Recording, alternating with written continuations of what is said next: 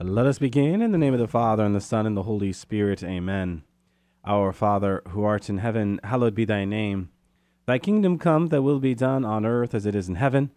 Give us this day our daily bread, and forgive us our trespasses, as we forgive those who trespass against us. And lead us not into temptation, but deliver us from evil. Amen. In the name of the Father, and the Son, and the Holy Spirit. Amen. Well, welcome to another edition of Seeds of Truth. This is your host, Joe Holcraft, coming to you from KKXX Studios, Chico Life Radio, 104.5 FM and AM 930. It is great to be with you another Tuesday evening where we are set to continue our reflections into the book of Genesis. We are in chapter 6. This evening we are going to talk about Isaac and Abimelech. That is what chapter 26 is all about. But more specifically, I think envy. As I was going through these initial verses, and I think we're going to read up to and through verse 16 of chapter 26, the one word that kind of jumped out at me was envy. So we'll touch upon some key aspects to this narrative about Isaac and Abimelech. But as we do, we're going to really focus in on, I think, this capital sin of envy. I don't know in all of our programming here on Seeds of Truth if I have really talked about envy at any kind of length. And I really do intend to treat envy at length. And to really do that right, I thought we would be best served to turn our attention to one St. Thomas Aquinas. So we will consider what he has to say about envy, which will have us kind of looking at envy, this capital sin, systematically.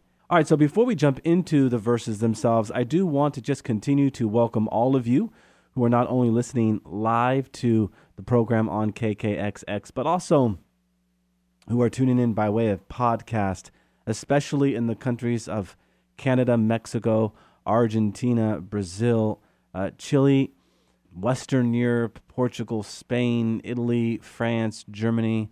I also see Croatia and China and South Africa, as well as other African countries. It's a great joy that you are taking time out of your busy schedule to join me here on Seeds of Truth as we reflect into the richness of this biblical text, the book of Genesis. You know, I had one of you come up to me and say, gosh, Joe, I had no idea that the book of Genesis deals so much with human nature. And I think that's a point we've touched upon before, how if you really get into these verses, if you really get into the narratives that fill these chapters, what you quickly come to find out is that the book of Genesis is very much a narrative not only about salvation history and all of those great patriarchs, but also a drama of human nature that reveals human nature. And that is the great value of treating the book of Genesis. And this is why we spend time just not talking about Abraham and Isaac and Abimelech and all these figures, but also, and even more specifically, certain virtues, certain capital sins in this evening's case, so as to better understand who we are in our relationship with God and how we might continue to fill that gap between the person we are and the person we ought to be. Because if we are going to grow in moral principles and in virtue, we do have to underscore what the biblical text is trying to teach us and how in these narratives, there's something going on that's much deeper. Because again, these narratives do record human nature and they record either virtue or lack thereof. So again, this is to our benefit. Okay, without further ado, let us jump into chapter 26, verses 1 to 16. Now there was a famine in the land, besides the former famine that was in the days of Abraham. And Isaac went to Gerar, to Abimelech, king of the Philistines. And the Lord appeared to him and said, Do not go down to Egypt. Dwell in the land of which I shall tell you. Sojourn in this land, and I will be with you, and will bless you. For to you and to your descendants I will give all these lands, and I will fulfill the oath which I swore to Abraham your father. I will multiply your descendants as the stars of heaven, and will give to your descendants all these lands, and by your descendants all the nations of the earth shall bless themselves, because Abraham obeyed my voice and kept my charge, my commandments, my statutes, and my laws. So here in these first 5 verses, what you have really is a renewal of the divine oath sworn to Abraham, right? God had pledged to him land in chapter 15, verse 18, multiple descendants in chapter 22, verse 17, and of course, blessings for all the nations in chapter 22, verse 18. So Isaac thus confirms really himself as the heir of these covenant promises. Now, I say a renewal and affirmation because here we're talking about the affirmation of Abraham's heroic faith that we have talked about so much. All of these are benefits given to Abraham and his descendants because of his heroic faith, because of his great obedience to God. He listened to God, right? Obadire, to listen. He listened to God. All right, how about verses 6 to 16? So Isaac dwelt in Gerar. When the men of the place asked him about his wife, he said, "She is my sister." For he feared to say, "my wife," thinking lest the men of the place should kill me for the sake of Rebekah, because she was fair to look upon. When he had been there a long time, Abimelech, king of the Philistines, looked out of a window and saw Isaac fondling Rebekah his wife. So Abimelech called Isaac and said, "Behold, she is your wife. How then could you say, 'She is my sister'?" Isaac said to him, "Because I thought lest I die because of her." Abimelech said, "What is this you have done to us? One of the people might easily have lain with your wife, and you would have brought guilt upon us." So Abimelech warned all the people, saying, "Whoever touches this man or his wife shall be put to death." And Isaac sowed in that land and reaped in the same year 100-fold. The Lord blessed him, and the man became rich and gained more and more until he became very wealthy. He had possessions of flocks and herds and a great household, so that the Philistines envied him. Now the Philistines had stopped and filled with earth all the wells which his father's servants had dug in the days of Abraham his father. And Abimelech said to Isaac, "Go away from us, for you are much mightier than we." So here in verses 6 to 11, you have a sojourn that parallels who and what? But Abraham's sojourns in Egypt and in Gerar. What's interesting about this is in all three episodes, do we have the patriarch passing the matriarch off as his what? But sister instead of his spouse. Apparently, I guess we conclude that it was hazardous at this time to travel abroad with a beautiful wife. Now, as I had already talked about, we are going to get into envy. As we read in verse 14, he had possessions of flocks and herds and a great household, so that the Philistines envied him. What does it mean to talk about envy? The Philistines envied him. Well, envy is one of the most, we could say, potent, powerful causes of unhappiness. One could argue that it is the most joyless of the 7 deadly sins. What are the 7 deadly sins? What are the 7 capital sins? Pride, avarice, lust, anger, greed, of course, envy, gluttony, sloth. These are the 7 deadly sins. Envy is the most joyless of these 7 sins. And it is the first, right? Recall from the beginning, it was envy of God that caused the fall of the angels and devils to come into existence, right? It was envy that brought on the fall of our first parents. The devil envied their happiness. The devil envied their joy. Tempted Eve, who tempted Adam, who brought in sin into the human race. You can fast forward later in the Old Testament. It was envy that caused Saul to want to murder David, because David was so popular and so successful. Fast forward to the New Testament and the Paschal mystery. It was envy that caused the scribes and Pharisees to persecute Christ, to have him condemned, and finally to have him crucified on Calvary. Envy drove the Paschal mystery. I mean, think about that. Think about the significance of the capital sin we are talking about. It is the sin that drove the fall, and consequently, the sin, the capital sin, that brought about the great Paschal mystery. This is the significance of envy. Now, what more could we say about envy? Envy is a passion, and as a passion, it consists in a sort of deep sadness, a deep sadness experienced in the sensitive part of our nature because of the good we see in others. And this sensitive impression often produces what? But a feeling of a kind of anguish. Let us be honest with ourselves. We have all passed through, in some way, shape, or form, this sin. And if we were to recollect and think about it critically, what does it produce but this feeling, this feeling of a kind of anguish? As a capital sin, envy refers to the tendency to be saddened by another's good. Another's good as if that good constituted an affront to our superiority. That's the sloppiness of this sin, right?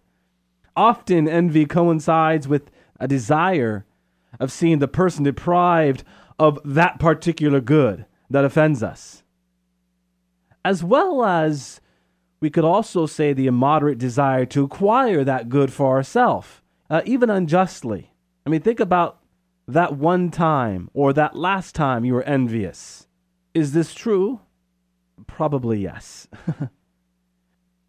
Envy today, I think, has a manifestation of something that we don't always correlate it to, and that's moral relativism. What is moral relativism? Moral relativism is you can have your truth, I can have my truth. As long as our truths don't impose upon each other, all is good. That often gives birth to we're just going to have to agree to disagree. We're just going to have to agree to disagree. That is a poor statement, my friends, because unless you are talking about who the best football player is or who the best basketball player is, that doesn't really work. Jesus Christ came as what? But the fullness of absolute truth. What did he say? I am the way, the truth, and the life in John chapter 14, verse 6. Moral relativism denies that there are any objective moral norms. So at its core, this denial is intended to subvert the objective status of the goodness of others. And that's how moral relativism is linked to envy. One might apply envy to one of the 10 commandments. More specifically, how envy is contrary to a particular commandment. What commandment am I thinking about? But the 10th commandment, you shall not covet your neighbor's goods. You shall not covet your neighbor's goods, because envy is all about coveting our neighbor's goods. The most detailed explanation and really condemnation of envy is given by Christ himself in his parable of the laborers in the vineyard that we read in Matthew chapter 20, verses 1 to 16. The laborers who worked all day supposed that at the end of the day, they would receive more wages than those latecomers who put in just 1 hour's work. When they were not paid more, what did they do? They complained. They complained, prompting the owner's rebuke. What was that rebuke? Are you envious because I am generous? So envy is really the antithesis then of the great virtue of generosity. And generosity is nothing more than the manifestation of love itself. Because if love is to will the good of the other, as we talked about yesterday and on many other occasions, it expresses itself in the generous soul. Because the generous soul gives not because of what he is going to get in return. No, he just gives because he desires to will the good of the other, right? This is the great virtue of generosity and really fruit of the Spirit. When we are living in the Spirit of God, rest assured, we will be generous in what we possess. The generous soul is constantly looking at what he can give away. What's more, envy proceeds from that distorted self-love which can bear neither anything superior nor any rival. When we lack the proper humility and become convinced of our own superiority, there's an emotion we encounter, and that emotion is sadness. We become saddened to see others better gifted than we are, or with no greater gifts than ours, succeed better than we do. The object of envy often is chiefly some brilliant quality in another person or virtue. That's what makes envy so tragic. The fault of envy manifests itself in the pain we experience. The pain we experience upon hearing the praises of others. In the subsequent attempt we make to depreciate this good opinion by criticizing those who ultimately become condemned by us. Again, there's just a sloppiness to envy. Mea culpa. All right, what else could be said here? Well, envy is often confused with jealousy. St. Thomas Aquinas, among others, certainly makes this distinction. They differ, that is, envy and jealousy, in the fact that jealousy consists in an excessive love of one's own good, accompanied by really the fear of being deprived of it by others. So the essential difference then between envy and jealousy is that we are envious of another's good and ultimately jealous of our own. We've turned everything upside down. Now, there is also a difference and a distinction to be made between envy and emulation, the latter being a praiseworthy sentiment, urging us to imitate, urging us to equal, and if possible, urging us to surpass the good qualities and virtues of others. But always by means that are fair, always by means that are just. There is no one greater affirmation of a father than to have his son pass him in his deeds. And I can just put this in the context of my own relationship with my two sons, and for that matter, 4 children. When my 4 children surpass any good qualities in me, by the grace of God go I see that as an affirmation if they are emulating me, and as they emulate me, find grace and strength to perform in an even better way those virtues that they might see in me. Teasing further out this capital sin of envy. Envy is by its nature, and again, this is Thomas Aquinas, a mortal sin, because it is directly opposed to the virtue of charity. We just talked about that, right? And charity is that which requires us to rejoice in the good fortune of others. Another tragedy is the absence of rejoicing in the good of others. The more important the natural or supernatural good we envy, the graver is our sin. And this is why we are talking about this, to be able to identify how grave it really is. So envy can be culpable in its effects when it, A, disturbs our peace of soul. Here we are looking at the consequence, the effects of envy, when it disturbs the peace of our soul. B, if it stirs within us sentiments of hatred, causing us to speak ill of others, to darken their character, or to go so far as to wish evil upon them. Again, this is what we are dealing with in envy. This is what it gives birth to. And C, envy can be culpable in its effects when it tends to sow discord, not only between strangers, but between members of the same family. Was there envy in your last family gathering? And lastly here, envy can be culpable in its effects when it urges us on to the immoderate quest for riches, to the immoderate quest for honors, to the immoderate quest for pleasure. All of that is but an outgrowth of this distortion. Now, St. Francis de Sales says that when a passion like that of envy has already taken our heart, we ought to drive those passions away speedily. For even if we give them the slightest leisure, St. Francis de Sales says, they will become mistress of that place being the heart. So, if you are identifying right now something or someone that you are envious of, pray for the grace of God to drive it away. To drive it away. Another remedy is probably, I would say, to distract the mind by occupying ourselves with something else, to really be able to focus in on something else. What have I said about being pure of heart? Blessed are the pure of heart, for they shall see God. You know what I'm about to say if you are a faithful listener. To be pure of heart is to have a single heart for God. If you want to drive envy away, be pure of heart. Because to be pure of heart ultimately is to have a single heart, a single mind for God. And what is the byproduct of that but a certain calmness? When calmness ensues, we should then strive to bear in mind that the good qualities of our neighbor do not lessen ours, but are rather a stimulus to imitation.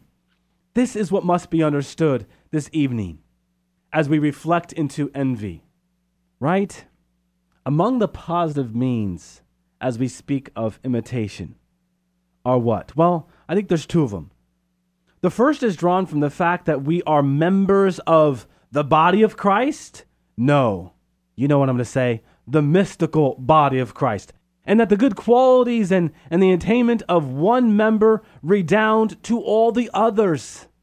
Let us praise the gift we see in another, not bring it down, not be envious of it. So instead of being saddened by the superiority of others, what does Paul tell us in Romans chapter 12, verses 15 to 16? We should rejoice, since their superiority contributes not only to the common good, but to our own particular welfare. That another person's good is at the service of our good. Because if they are doing what they are being called to do, offering their gifts and talents to the mystical body of Christ, then we ought to be reminded it is God revealing something that belongs properly to Him. And as God is revealing the mystical body of Christ more and more through other, then we are enriched. You see the value of embracing our vocation to be a mystic and at once rejecting this capital sin of envy? Boy, I could not speak to this enough. So important. The second means consists in what? I've kind of already touched upon it, but in cultivating that noble and Christian sentiment of emulation, which prompts us to imitate, and even surpass the virtues that are beheld, of course, with the help of God's grace. And here we must keep in mind that for emulation to be good and remain free from envy, it must be right in its object, so it must bear not on the successes, but on the virtues of others so as to imitate them. It must be worthy in its motives, seeking not to vanquish others, humiliate them, bring them under subjection, but to make us better in order that God may receive greater honor. The glory of God is man fully alive. We become the praise and glory of God. All good, again, is a manifestation of the goodness of God. And lastly, as it relates to emulation, it must be fair in the means it employs to attain its end. It must always be of right use. So emulation, then, is an effective remedy against envy because it causes no one harm and is at the same time an excellent stimulus. St. Gregory of Nyssa once said that we ought to consider one another to provoke unto charity and to good works. We ought to consider another person's good work that we might be encouraged to do good works. What does St. Paul himself say? Be imitators of me as I am an imitator of Christ. St. Paul isn't being selfish. He isn't being prideful. No, he's just saying, hey, imitate me only because I imitate Christ. That by imitating me, you are imitating Christ. This is why we imitate the saints, because the saints imitate Christ. Amen? Amen. So, the Philistines were envious of how the Lord blessed Isaac. Let us not fall into that envy, my friends. Let us appreciate the good in others only if the fallen nations had appreciated what the patriarchs had done, salvation history would have been different. But history is history, and we learn from history, right? All right. Let us close with a word of prayer in the name of the Father, and the Son, and the Holy Spirit. Amen. All good and gracious God, we do just give you special thanks and praise for the gift of this time that we have to reflect into the richness of your word, that we might be mindful of the sin of envy and how we are called to emulate, imitate you, fulfilling our vocation as a mystic, that you draw out who we are for the sake of the body of Christ. All glory be to the Father, and to the Son, and to the Holy Spirit, as it was in the beginning, is now, and ever shall be, world without end. Amen, and God bless you.